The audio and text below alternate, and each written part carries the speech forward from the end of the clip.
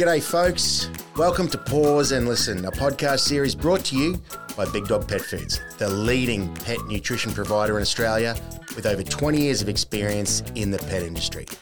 We provide educational resources for pet parents and are proud of being transparent in everything we do.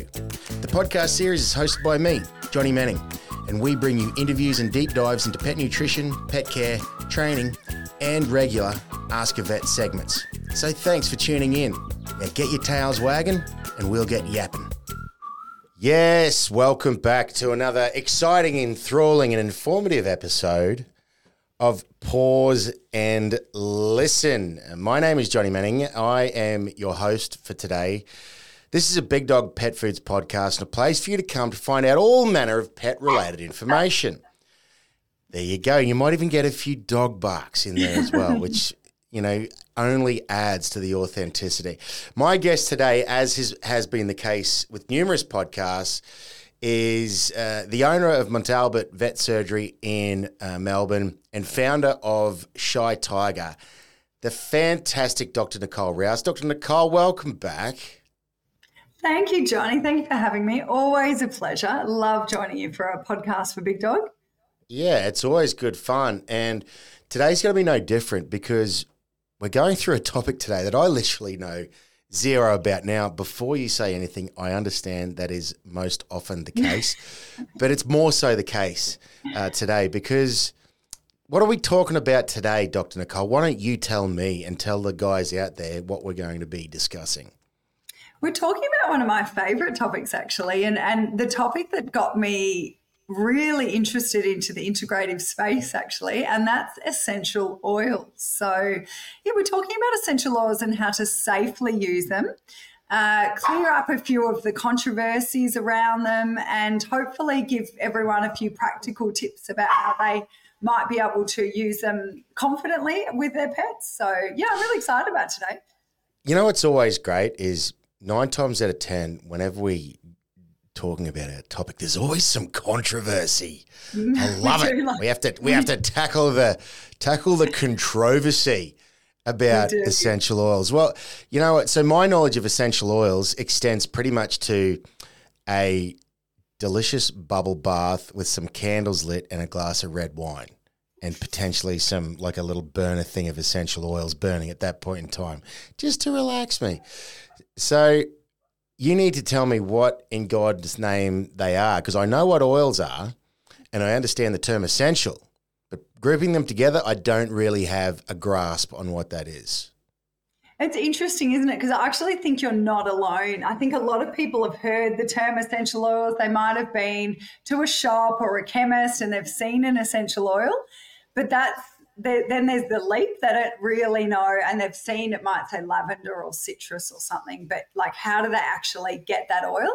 Well, interestingly, most essential oils are made through a process of what we call steam distillation, which you will love, Johnny, is often how you actually make CBD oil too. I know that's one of your favourite topics.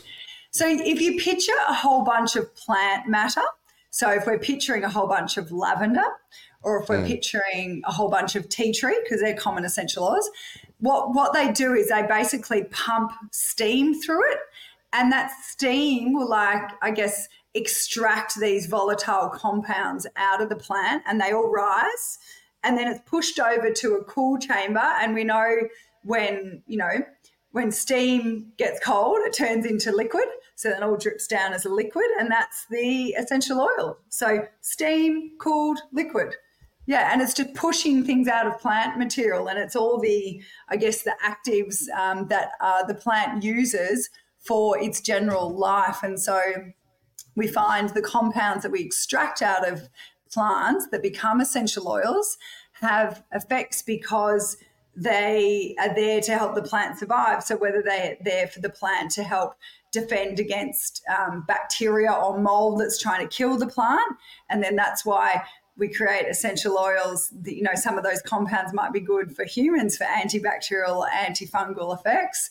It's really interesting, but yeah, most of it's pumping steam through plant material. There are other techniques. For example, the citrus oils, like you can imagine if you got a whole lot of mandarin peel or lemon peel, you can just picture if you pump steam through that, it wouldn't really work. So what they do with the citrus oils, they actually press them. They're called cold pressed essential oils. They just press and press and press and almost like squeeze all the essential oils out of them. And then there's other plant material that you can imagine is so fragile, like rose petals. You can imagine or like some of the jasmine and things like that, they're so fragile that you can imagine if you pump steam through it, it just disintegrate into thin air. And they will do what's called solvent extract them. So they basically put them through like an alcohol type solution, and that gets the oils, they sort of filter the oils out that way. So it's quite interesting, but quite logical as well in a way, isn't it? It's really old techniques, a lot of it. Right. So is the theory basically you could get essential oil out of any sort of plant matter? Absolutely. That's the overarching theory? Yes, yeah, exactly. So you can get plant and a steam distilled essential oil out of most plant matter, but there are a few other techniques for a few more difficult things like fragile leaves, like even sap out of trees and things and resins. Yeah, so overall, most of them are steam distilled. Okay, so potentially at some stage they were burning these plants, right? And the burning of, because it is actually oil. Or is that just the broader term for the liquid that comes out? It is actually oil. It's an oil, exactly. Right. So at some point they're most likely burning these plants, and what that they're burning in that would be the oil, where you're getting the aroma or certain effect from that, and then whoever in their wisdom has gone to actually, we can get this oil out without burning it. And then... so more efficient without any contamination and things like that. So, you would have thought hundreds of thousands of years ago, they've been using plant-based medicine, essential oil-based medicine for, hundreds of thousands of years. One of the most famous stories of the essential oil is when... is it Gat de Fossé? There's a French guy. I should have looked this up before the podcast. But basically, it was so many years ago. And he got a really bad burn, and he just instinctively dipped his hand into this pot of lavender oil. He was a chemist. And I'm sure it was Gat de Fossé. I know. I've read this story a million times. And basically he didn't, it was a horrendous burn. He should have had such terrible burns on his hand, but his hand went straight into pure lavender essential oil and he was absolutely fine. And so then he went down this rabbit warren of, well, what can lavender essential oil do for our skin and how does it work? But I guess explaining the way that they extract essential oils will also then, if you think about it, it sort of then shows you, okay, well, then there must be a really huge variation in quality of essential oils, because you would have some a little bit like dog food, isn't it? You would have some people that are doing it really well, really cleanly, really scientifically, and following the rule book, doing all the things and checks. And then you would have some people doing it, cutting corners, maybe not so good. So it's really important when you're looking at essential oils that we're using a reputable company that does all the testing, that does it all properly, that we trust, because like the pet food industry, it's not that well regulated. So it's up to the consumer to understand it's so frustrating, isn't it? It's up to the consumer to educate themselves. And unfortunately, we can't just trust what's written on a bottle or a packet or anything these days. So, and that's why we're all here. We're all educating pet parents so that they can advocate for their pets, whether it's buying a thing of dog food or a bottle of essential oils. So, unfortunately, it's a similar storyline with essential oils. You can't trust what you read, unfortunately. I literally told you before we started that I picked up some essential oils from a market stall that I'm using. So they not for my dog. I haven't used them for Frank yet, but we're using them for ourselves. And now I've gone, oh, God damn it.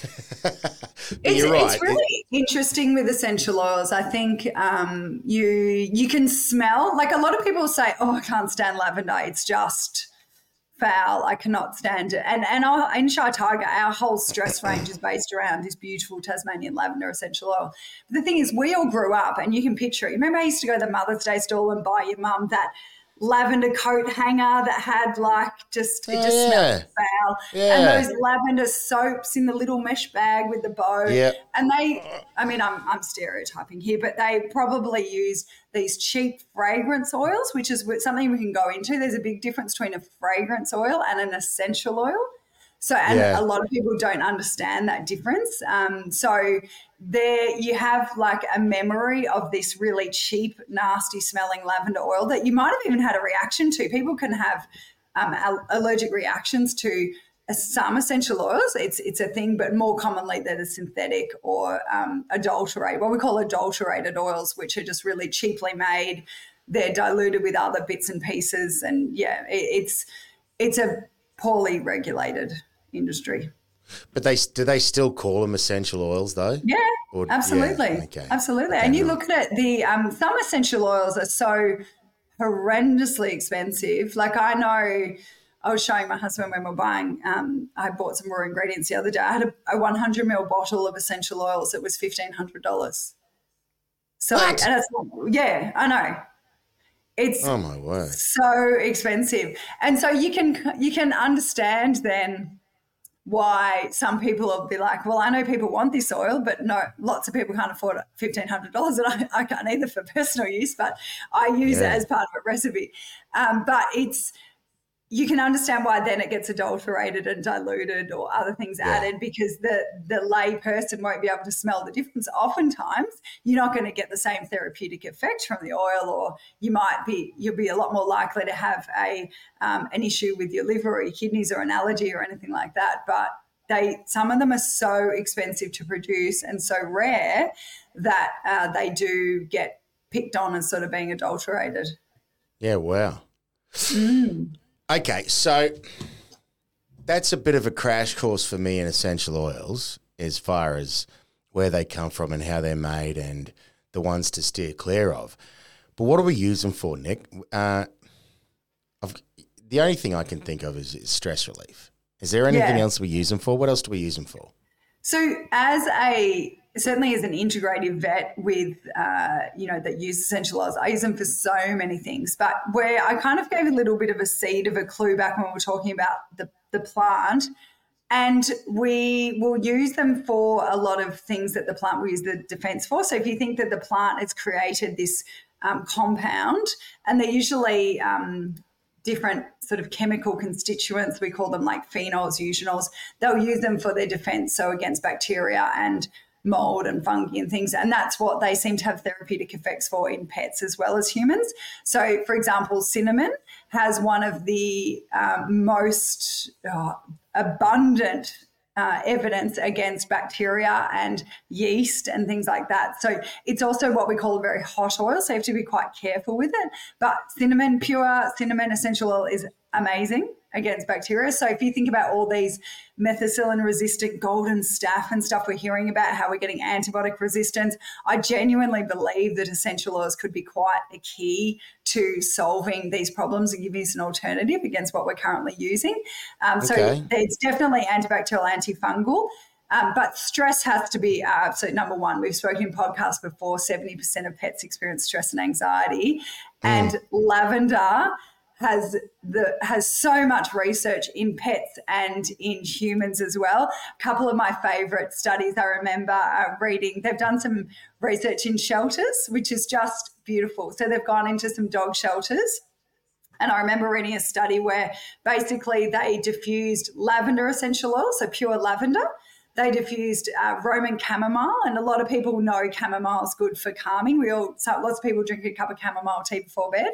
They diffused rosemary and they diffused peppermint.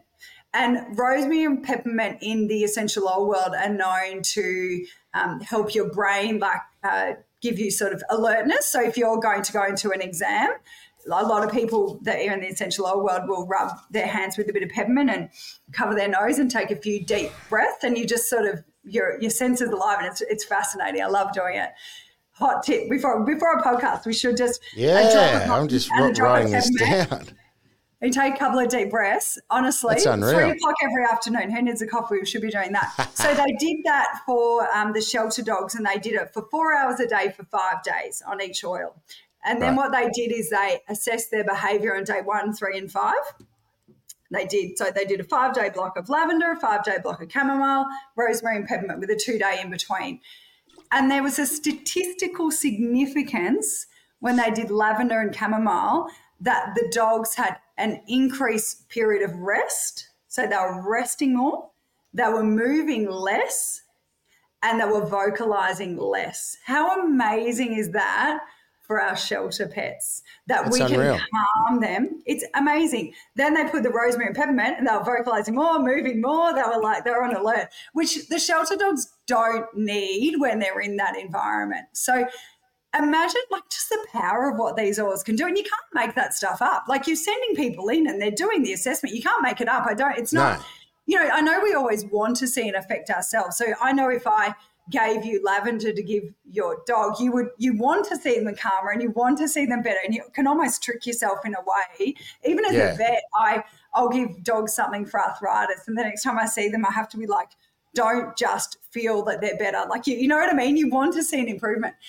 Essential oils can be the same, that placebo effect, but they actually had that statistical significance in the behaviour. And a similar thing when they've diffused it in nursing homes. They've done some studies, particularly with humans with Alzheimer's or dementia, and the change in behaviour is extraordinary. So the benefit for the workers and for the shelter pets or in nursing homes for the residents, it's extraordinary, the power of essential oils. And I diffuse them in the waiting room in our vet clinic, and people walk in and they love it. They absolutely love it.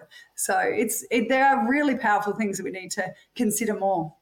So you're talking about diffusing it, which is putting it in one of those diffusers, funnily enough, with a light flame under it, and it burns the oil and releases the aroma. Is that how it works? How does that work? No, and so that's probably a good segue. We can talk about how we actually use essential oils. So definitely the most common and the safest way is through a water diffuser. Okay, what's that? Yeah, so basically you plug it into the wall, so it's an electric unit. And you need to get one of these, don't you? They're brilliant. And it's got a compartment. You lift up the lid and you put water in it, and then you put some drops of essential oil in that, and you quickly shut the lid and turn it on, and they vibrate. The water vibrates, and then it creates this steam as well, and then then it vaporizes the. So there's no heat going. No heat. So it's vibrating the water molecules similar to a microwave, would they? Right? Because a microwave actually vibrates molecules, doesn't it? I think so. But in a probably, I'm not saying it's good. I'm saying it's a better way to use than a microwave, because obviously a microwave has. It's a much better way. So I'm not, and it's a really good point. When we all, back to the lavender coat hanger, remember when we were all talking about oils as kids, we remember those where you put the tea candle and you had the little ceramic oil diffuser, and you used to put oil in there and it would heat. It's not good for the air quality when you do it that way. So it's also similar to burning candles in a house. It's actually not good for the air quality, which is not good for your pets. So we really have to be quite careful burning things in a house. So that includes candles. It includes the tea tree version of an oil burner. And it also includes an open fire in a house. It's actually not good for air quality. As much as I love an open fire, and I'm not, I'm not perfect. I do an open fire. I just don't do it very often, and because it's not good for the air quality for anyone. And our pets are like, what's that sort of the canary in the cave? Coal mine. Yeah. There you go. Thank you. God, I should sing the song. We have to be very careful with air quality. So, as a little side note here, I really would love people to stop burning candles in their home so much. It's really not good. All right. Especially with those synthetic fragrance oils. They're just so bad.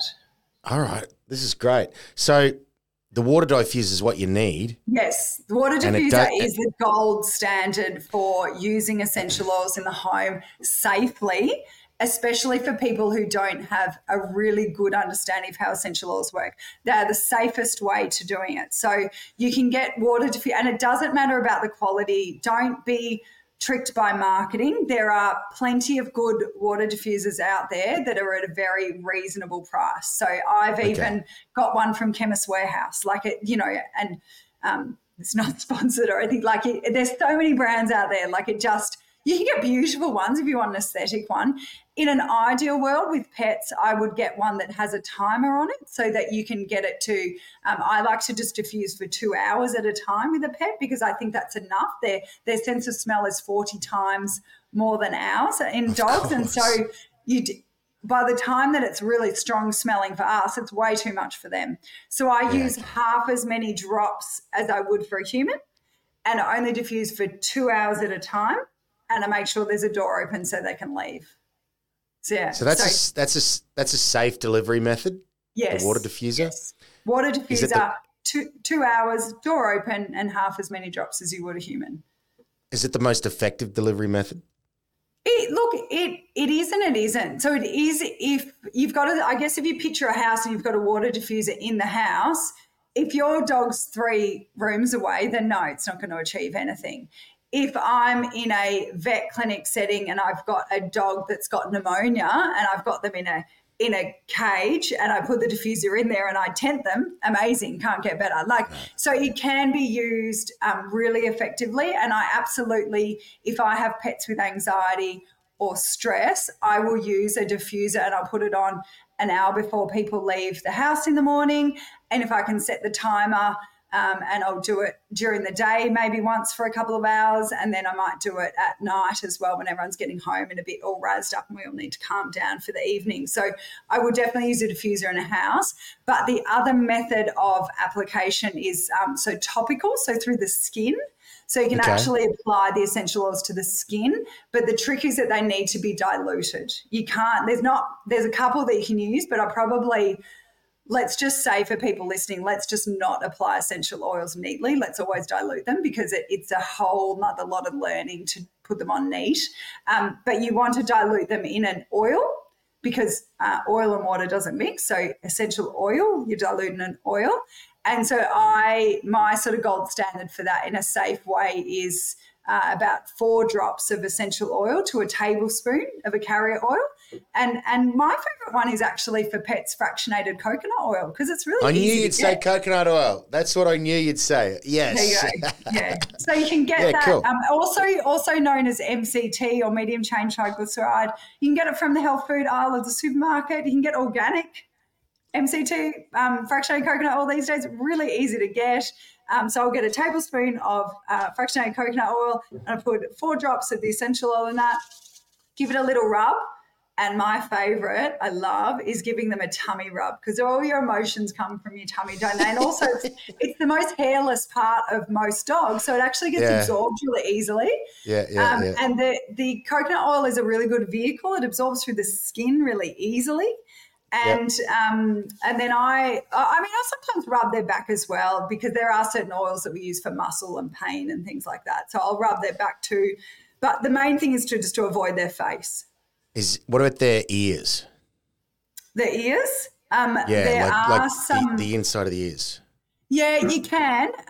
It's a bit more specific when we're talking about ears. So I will use essential oils for ear disease. There are some essential oils you can use. I guess I wouldn't encourage anyone to just use them without vet advice because I don't know if the eardrum's ruptured or you know what I mean, and you could potentially cause a problem. But absolutely, you think about all those pets out there with allergic ear disease and how so many people struggle getting with resistant infections that have a lot of trouble clearing. So I've definitely used essential oils for ear disease, and I know there's a lot of other integrative vets that do it. I know I was talking to Claire Middle the other day, a great integrative vet in WA, and she has a magic recipe with essential oils as well. So there's lots of us that use them in the ears, but I guess in pets, I mostly use it for stress, as you're saying, and the other ones I'd probably use are for. I'd say I use my friend Copaiba, which is related to the endocannabinoid system for like CBD oil, a lot for muscle pain because it's got a lot of really good evidence. So it's another steam distilled oil, and I use that and I'll rub it on sore muscles. So you think all those dogs that have the sort of old arthritic dogs that have been for a walk and they just need a bit of a back rub or a back leg rub, and I'll rub it topically. The good thing about when you dilute it and you're using most oils that are really safe, if they have a little lick, that degree of ingestion is not going to hurt. But especially Copaiba, it's actually more than fine. But there's not, I guess the ingestion of essential oils is a bit more controversial because oils don't, because they're oil and water doesn't mix. You've got a high risk if they're not used properly that they can actually cause quite a sort of burning or reactivity to your airways or to your esophagus and your stomach because they're not mixing very well. So you would have to dilute them a lot, and it's just too tricky for a layperson without a really good understanding of essential oils to know how to use them safely. So definitely water diffusion, the easiest way for pet parents to use, but you can also use it topically, and I use that a lot with Shy Tiger. We've got, most of our products have essential oils in them because I love them. Yeah. And so is that can you eat them? Is there any point eating these essential oils? So that's the ingestion of them. It's safe if they've, so the topical products that we use, if they have a leak, it's fine. And I have personally ingested essential oils when I've had a sore throat or if I've had an issue, but I certainly wouldn't encourage pet parents to get their pets to eat them or ingest them just guessing. It's not, you're at such a high risk of causing a problem if you do it inappropriately. But if you're under the guidance of an integrative vet and they've told you to, there are a lot of safe ways to do it. But I know there's a lot of oil, like the MLM type companies that have, a lot of people have spoken over the years about putting a couple of drops of lemon essential oil in your water and drinking it. It can be dangerous if not done well. So don't just assume what you've heard for humans and just switch it straight to animals. It's just not worth the risk. There's lots of safe ways to do it that are more effective. You mentioned that study before in shelter dogs. Now that's a certain environment and it's an amazing result. Are there any other studies out there? And I guess what I'm getting at is you're an integrated vet or a holistic vet. There are going to be some vets who'll be like, no, that's dangerous or there are risks or something like that. I mean, obviously you're going to come across those sorts of conversations. So yeah. Are there any other sort of broader studies done or anything like that? Yeah, there's so many studies. They're abundant. Yep. There's so many on lavender in pets, on checking citrus oils, because citrus oils are really popular. They've been quite controversial. There'd be thousands and thousands of research articles on them. Do you know what's really interesting is that there's actually not one toxicity report in dogs or cats, and we can get on to cats later. Yeah. So not one toxicity report of a dog or a cat when a pure essential oil has been used of any type appropriately. So not one toxicity report.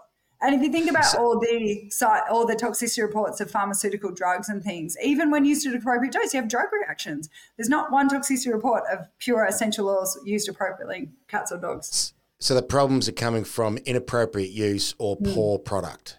Absolutely. Exactly. Spot on. So inappropriate use, poor product. So if your cat has fleas, don't go to the supermarket and buy a tea tree oil over the, just off the shelf and pour it on your cat and be surprised that your cat gets sick and you end up in emergency. Because I again shouldn't generalize here, but I can't assume that it's the highest quality tea tree oil and you haven't diluted it properly. Like we just have to educate ourselves and use things appropriately because like anything, water can be toxic if used inappropriately, can't it? Like people have died from drinking too much water. Anything when used inappropriately can cause harm, anything. So essential oils are one of those things. They're very powerful. They're so concentrated. We've described how they work. They're so incredibly concentrated and powerful that they will be toxic when used when used inappropriately. It's just life. That's so many things. But if we use them appropriately, they are so amazing and have so much potential. So if you've gone to trouble of researching the appropriate high quality product, you're delivering it in the appropriate way, which is a water diffuser or basically Topically, diluting it in diluting it in I mean the oil as well, not water, because it's not going to mix in that good carrier oil, and then apply it in the way that is recommended. Only short sort of bursts with the diffuser for a few hours, and obviously you don't want to lather your animal in it. There's nothing reportedly that can really go wrong. No, there really isn't. I mean, even when you're considering interacting with, like, I guess we're thinking, okay, we might have a dog with heart disease that's on 3 or 4 different drugs or this or that. Even using them with pharmaceutical drugs, they're very safe. The only catch I would say, and I don't really want to talk about now, is when we're talking about cats, we do need to be a little bit. Let's do it. Okay. I've got a second screen here, Nick, so I'm actually referring to some things as we talk, and I've got this thing about the cats that you've just sent through, and I'm interested to delve into this. So cats and essential oils are probably up there as one of the most controversial topics. So lots of people, and if you Google cats and essential oils, it will just be toxicity after toxicity after toxicity. Don't use tea tree, don't do this, don't do that. There are so many reports about toxicities in cats. Even some of the most reputable vet websites will claim that they're toxic to cats. So it's everywhere. It's like garlic. If you Google garlic is toxic for dogs, avocado's toxic. It's a similar sort of storyline, and they're not founded. They're not founded. So I just Googled it. You know, at the very first what? Poison helpline. Yes, exactly. The very first one is like, oh my God, there you go. Yeah. And there's lots of reports with cats where people have drowned them in tea tree oil and things like that. There are scientific reports on that. But so the thing with cats, we all know cats are special. Cats are not small dogs. And there's nothing wrong with them. The poor cats get a bad rap, but they have a different liver metabolism pathway to dogs. So in their liver, they don't have one of the enzymes that's involved in this pathway called the cytochrome P450 pathway. Anyway, so it's a major, the major pathway that metabolizes toxins, chemicals, drugs, like everything is different in a cat to a dog. So that's why cats are very sensitive to certain things like ibuprofen and paracetamol and things like that. And also essential oils, because they have the potential to have a much slower metabolism. So if you're frequently giving a drug or applying essential oil at a high dose of a product that requires this pathway to be cleared out of the liver, then it can build up and up and up to a toxic level. Yeah. So does that make sense? So if you're giving 1 milligram and 1 milligram, 1 milligram, rather than half a milligram being cleared off every 6 to 8 hours, half a milligram might be cleared off every 12 to 18 hours. So then the next time you give one, it's already got half and you're just building up and up and up. So it's different. And then if you add that, if you actually then had a liver disease on top of that, then you could be getting yourself into trouble. So say then you're talking about it's cleared every 1 to 2 days rather than 12 hours. So they just have a potential. And there's certainly essential oils that are higher in these compounds that are more demanding. So we consider the constituents being phenols and eugenols, which don't mean much to most people, but think of the hot oils as your kind of your ones that are more risky. So your clove and your cinnamon, oregano, those sort of spicy hot oils that we think of. You just got to be a little bit more careful of them with cats, but it doesn't mean you actually can't use them. Probably the only essential oil that I would say that black and white doesn't really get used by any integrative or oily vet, as people like to be considered, is wintergreen. That's probably the only essential oil that really doesn't get used. We still even use tea tree in cats if we need to, but there are still a lot of other good oils that you rarely need to use it because there's a lot of alternatives. And to be honest, even as an integrative vet, sometimes it's not even worth using some of the oils that I know are safe because I don't want the cat to end up an emergency or somewhere else. And then the owners are like, oh, I'm using this, and then it's blamed for causing a problem. And I know it hasn't. It's just not worth the controversy around it. So, and if I've got other alternatives. So I do pick my battles a little bit when using essential oils, just because the education part of it hasn't caught up to where the research is at with it. So, But also the key point there is that cats are different to dogs, right?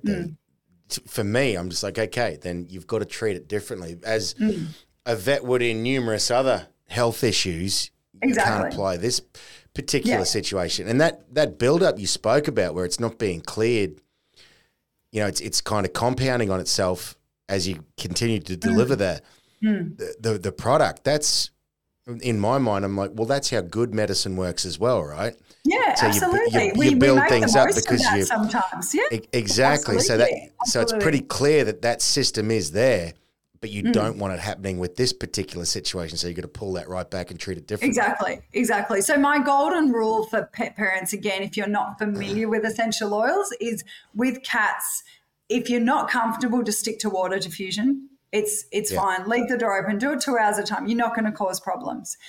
If you're a little bit more comfortable and you're comfortable applying it topically and you're using really safe oils, so if I'll give you 3 oils where you're not going to cause any harm to any cat, dog, whatever, and that's lavender, frankincense, and chamomile, Roman chamomile. So lavender, frankincense, and Roman chamomile, oh my God, you could literally, and don't do this, but you could probably pour them neat onto a pet and not cause a problem. Like, they are so safe. You can use them for young animals, old animals, anything.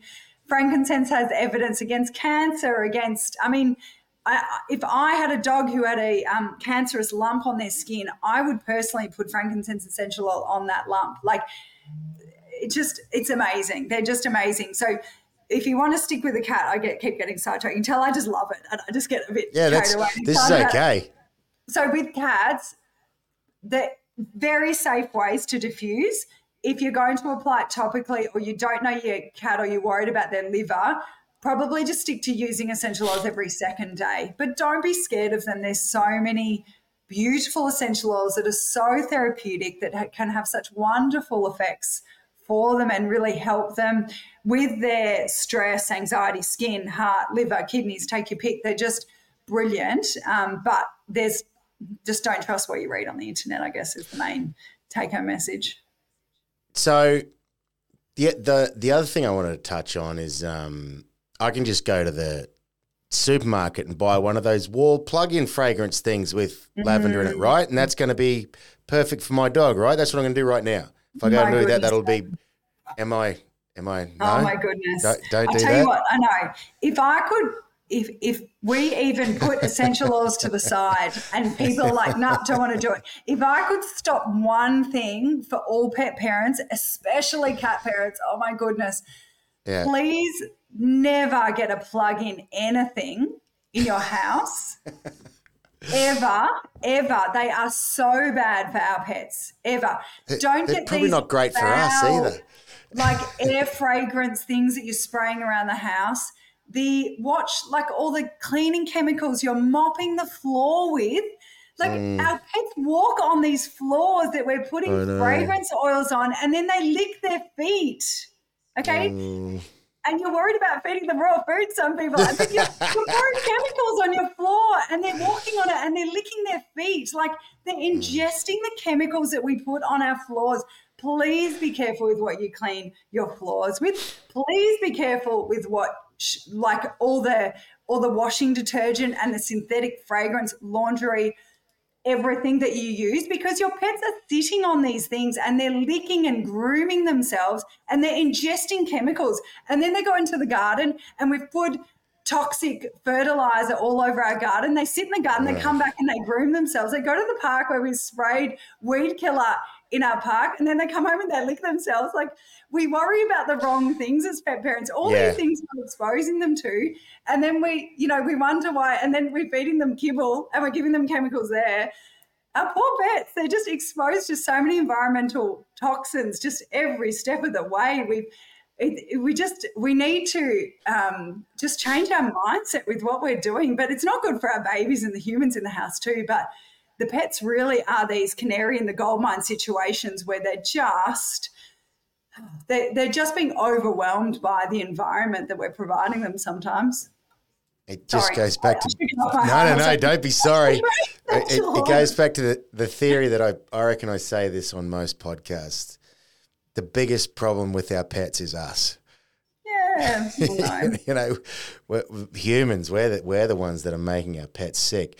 But it's funny you We say are, that but because there's also so many amazing pet parents out there that are I just know. doing the most amazing job and just, I mean, the number of parents that would feed their pets organic pet food or this or that and go and eat 2-minute noodles themselves so they can afford to do it. There are Yeah. just brilliant pet parents out there. So It was a broad generalization on humankind, not the wonderful yeah, pet yeah, parents that we have listening to this. I know. And I think it's funny that you say all that stuff about the chemicals we're using around our house and in our yard, because I didn't consider any of that for so long. And it wasn't until Sarah, started saying, no, we're not using that, horrible product in the house anymore. We're going to replace it with this natural one or this one or whatever that is. And it's slowly, becoming second nature to me to actually have that consideration for the pets, but also for us as well. It's Absolutely. really starting to hit home with me as, we can't have all these chemicals around us. It's just not good for us. We No, wonder not why at our all. cancer rates are so high, Absolutely. I don't think the penny dropped for me until I had my own human children. I have to be honest. I think for the first 5 years of being a vet and even as a young adult, I didn't really stop and think about what I was cleaning the kitchen bench with or what I was putting in the mop bucket to mop the floor. I didn't think about it either. But I think once you're in charge of another life, whether it's a Yeah. human or a fur life, all of a sudden you want to do anything you can to protect that life. And you do start thinking about things and then you start researching some things and you realize that really there's a lot of research behind a lot of the things that are allowed in household products. It's really scary. And I think anything and everything we can do to reduce the toxic load on our pets, then control what you can control. Don't get anxious about all the things you can't control. Control what you can control and they will cope with what the rest of what life puts through them a lot better. You can't control necessarily what the local council's doing here, there and everywhere, what your neighbour's doing, what the person down the street's just handed them, but you can control what happens in your house, in your block. And I think, if as pet parents, if we can do that, then you're doing an amazing job. And I think that is really... I get a lot of pet parents get really anxious and stressed about everything to their pets are being exposed to, what they can't control. And I think the anxiety and the emotional contagion we put on the pets is really important to not do that and not to add anxiety to their load. We know 70% of the pets experience this. So I think my message to pet parents is just control what you can control. Provide a good environment, reduce your toxic load in the house, reduce your toxic load in the environment, reduce your toxic load in the food they're eating, and do the best you can for the air quality in the house. Diffuse essential oils, have a pollution sort of diffuser if you want to. If you're in that kind of environment where that's a high risk, if you think there might be mold in your home or things like that, do what you can for their environment and don't stress about the rest of it. Because that is amazing. You're well ahead of most pets out there and pat yourself on the back. But I guess the pet parents that are listening to this, we probably don't need to tell them that because they're already engaged in advocating for their pet's health anyway, aren't they, Johnny? Yeah, absolutely. But, I walk in here every time thinking that I'm a, top class pet parent, but every time I walk out with, okay, this is what I need to get better at. And it's funnily enough, I tend to apply 90% of the things that I learn in here to my own life as well, because I'm like, well, that's going to work for me as well, I think. So it's certainly educational, informative. Yeah, absolutely. I reckon we've covered it. Have we missed out on anything, Dr. Nick?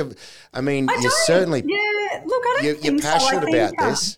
I know. I'm very passionate about this topic. My passion and like you is just to break down those and really expose the truths for pet parents. So really help them with, especially with topics that are a bit controversial. So I know essential oils are controversial, but I love them. I understand them. I use them. I get effectiveness with my therapeutic treatment regimes for my pets. They're just brilliant. And so if I can help people feel a bit more confident and comfortable about using them, and yes, I'm really quite pleased we talked about the household toxic stuff as well, because it's another passionate area of mine. And I think, if it stops and helps a few people to have a look at the back of what they're using at home, that'll help a pet's life too. So no, I think it's been a great chat, Johnny. We never really know what path we're going to go down. It's amazing what's available on the shelf in shops, but God forbid, don't legalise CBD and THC, for the love of God. Don't legalise something natural. Let's keep using these toxic chemicals that are available for a kid to walk in and buy off the shelf. But anyway, we could revisit that again, but that's going to take us hours, Dr. Nick. It will. But yeah, lovely to chat, Johnny. I've enjoyed it. Oh, that's good. Once again, thank you, because as I said, I came in here knowing nothing, and I don't know everything, but I'm much more equipped to go and take the action I need to take at home now, just with the 45 odd minutes we've been chatting. So, Dr. Nick, as always, I appreciate you, and I thank you for stopping thank you, by. Johnny. Very good. I really appreciate it too. Yeah, it's always great to talk to you, Dr. Nick. And if you've enjoyed this episode, which no doubt you've and you've learned as much as I have, please, on whatever platform you're listening to, just give us a 5-star rating, because it was good. You deserve it, Dr. Nick. I'll give you 5 stars, mate. So well done. Back at you.